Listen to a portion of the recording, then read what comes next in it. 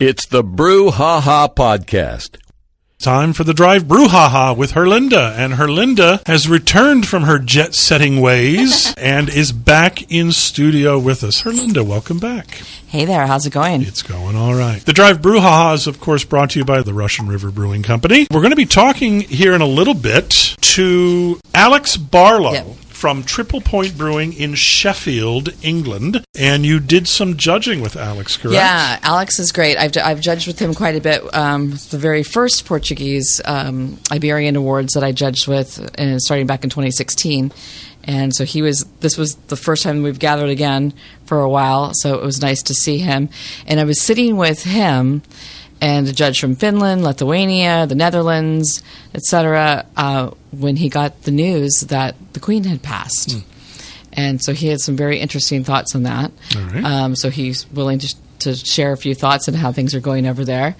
And actually, one of his beers won at the Portuguese Beer Awards as well, too. Well, I think he actually might be calling in at this very moment, so we'll let Joe coordinate that. Later in the program, Jenny Ogstrom from the Victory House in the Epicenter will be joining us to talk about an upcoming beer festival that they are planning there. And so I believe Alex is on the phone. Alex Barlow, welcome to The Drive. Hey, Alex. Hi there. Thank you. How things going? What is it, 1 a.m. over there right now? A little after, yeah.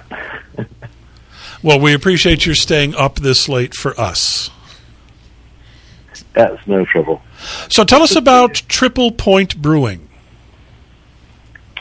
Okay, so we're a business which is still fairly young. We started out of the ashes of a previous brewery which didn't make the cut financially, but did pretty well otherwise. Looked like a good location, and we saw the opportunities. I founded the business with a father and son team, Mike and George Brook. George was straight out of university, but Mike is similar sort of age to me, experienced in business. He's RMD. I'm the head brewer, and George looks after sales. So, Alex, you were actually doing a school, though, before you started the brewery. You were actually doing like one of the beer sommelier schools there in the UK, right? That's right. Yeah. I mean, I've my whole career has been beer related, so it's like 35 years this month. And I did 18 years with Bass, and then I was consulting for another 14 years or so. Which included doing a lot of beer education and training, so that through the Beer Insider Academy and Brew School, and I still do those things. I mean, I was teaching a course this Monday on how to judge beer, so all of that is still fairly active for me, but I have to fit it in and around my day job, if you like. And actually, speaking of, you were in London for that beer judging class, right? What was that like in London right now? Yeah, because I was telling everybody when I called in before that I was actually sitting with you and one of the judges from Finland and Lithuania and the Netherlands and Belgium. As you looked at your phone, we're sitting there with gin and tonics after having had a few days of beer judging and over the beer. Well, not totally over, but and all of a sudden you looked at your phone and you said, "The Queen has passed." And that was a really interesting moment. Tell us what that was like, and to be with us for that too. That was pretty interesting. We did a toast to her. It was pretty surreal, yeah. I mean, it was very touching that she was obviously our queen, but she the way she carried herself, her dignity, her long service. Her reputation, spans the globe, really. And it's been amazing, since I came back. I mean, I landed back on the Friday morning in the early hours of Saturday morning. And it's literally wall-to-wall radio, TV coverage and everything. And so being away when it happened, was a little strange. And then you just get completely immersed in it back here. Yeah, we did a really nice toast to her as well. I think we all admired her strength. We did. Her diplomacy. Absolutely. And actually, I'm back in London on Saturday, Sunday, because my daughter's going to go to university there. So we're dropping her off and just going to try and steer away from all the traffic and not get too caught up, because I think it's one of those things that I'd dearly love to be part of it, but you have to, basically you're all in. If you're going to do it, you're all in, because the queues for going to the Majesty Lying in State, they can be 20, 30 hours long. Yep. Pretty fascinating times. Where are you right now, Alex? So I'm at home. I live in Sheffield. So Sheffield is northern England. It's a great city. It's a city of breweries, city of universities. We have over 20 breweries here in a population of 660,000. Student population of about 60,000. It's a fun place to be. We're surrounded by a great countryside.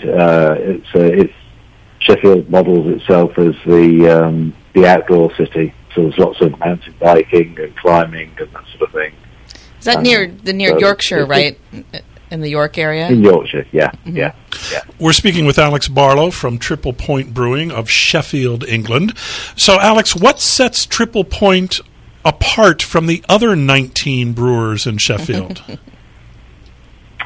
I guess we are very much focused on lagers and sort of like the new wave style hoppy pales. So we do a lot of like hazy pales, New England style. They're really popular at present. I guess they are in the States as well. Though I keep trying to remind people that not to forget the West Coast style, because I'm a big fan of West Coast pale ales and IPAs. So we throw some of those back in as well. But we're actually quite a big lager brewer. We have our biggest selling beer is our Helles Lager, and we always have a number of seasonals on the go. Currently, we've got ready to go for Oktoberfest. We've got a fest beer which we brewed as a collaboration with a brewery in Edinburgh, which is hopped entirely with Mandarina Bavaria hops, and that's just tasting fantastic. It's like toast with marmalade on it. Is that what you brought for? Because you're one of your beers won. Because anybody could actually enter for the Portuguese, the beer awards, the Iberian Awards. Is that the one that won at the Iberian Awards? It's not, no, because we didn't put that one in can yet. It was Cryo, which is our main sort of session IPA. So which is all using cryo hops, American cryo hops. So hence the name. And that's the one that picked up the award at Iberia. Congratulations. So, Alex, judging with Herlinda must be quite the experience. Do you find yourself agreeing or disagreeing with her more? Well, I was the table captain on that occasion, you see, so everything I say trumps anything that Good for you, Alex. Good for you. No, my style is very much one of letting the table speak before I open my mouth.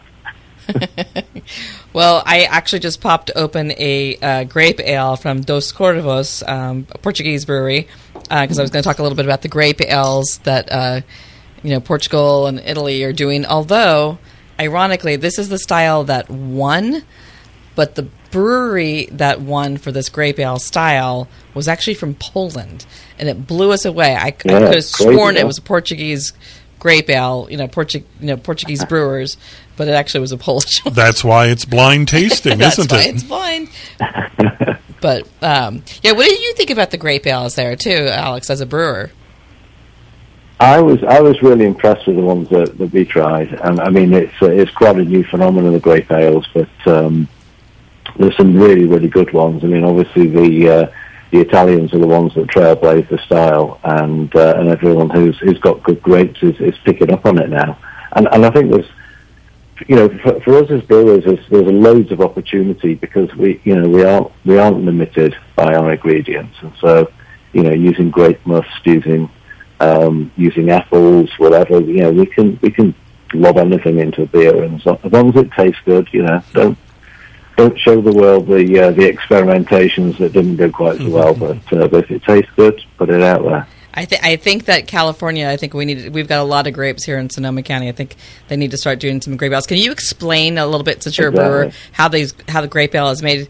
Because I've had people tell me, do they put wine in it, or how does that work? But I know that's not how it is. But as a brewer, you can explain it better.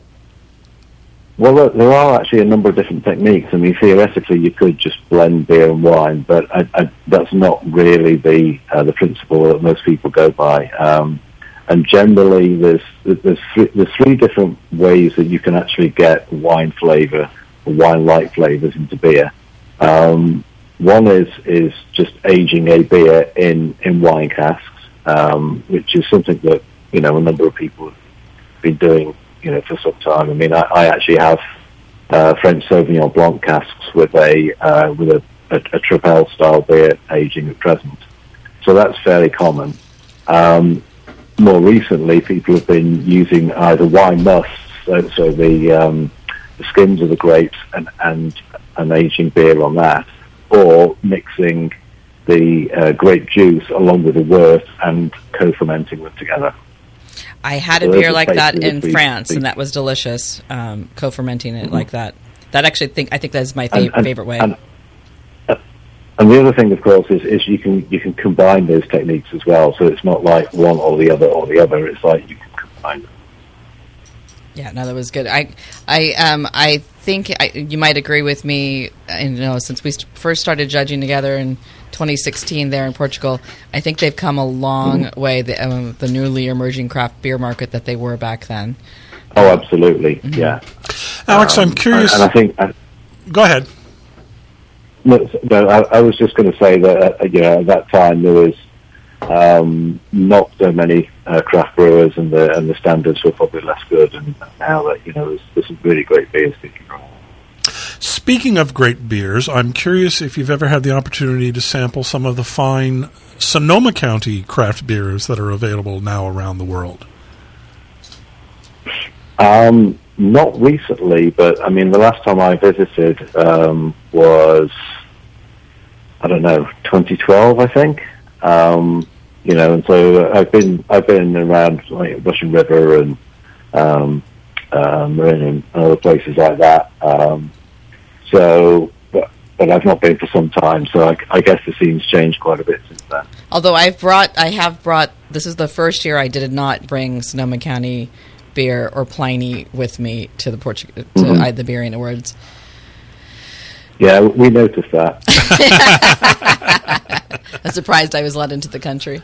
It was a little bit of a crazy time the 3 weeks there. You did bring us some champagne, and the champagne was great. So we appreciate that. I did open up real French champagne for all the judges, and I don't know how that was a magic bottle, but that was pretty amazing.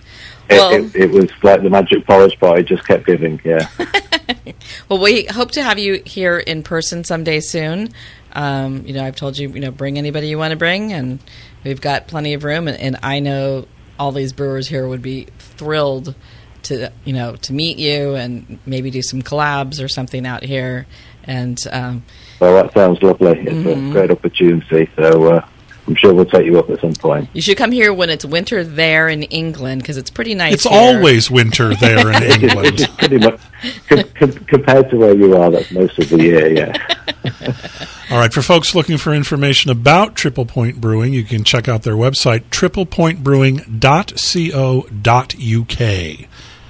Alex Barlow from Triple Point Brewing, thank you so much for joining us on The Brouhaha. Thanks, Alex. Talk soon. You're welcome.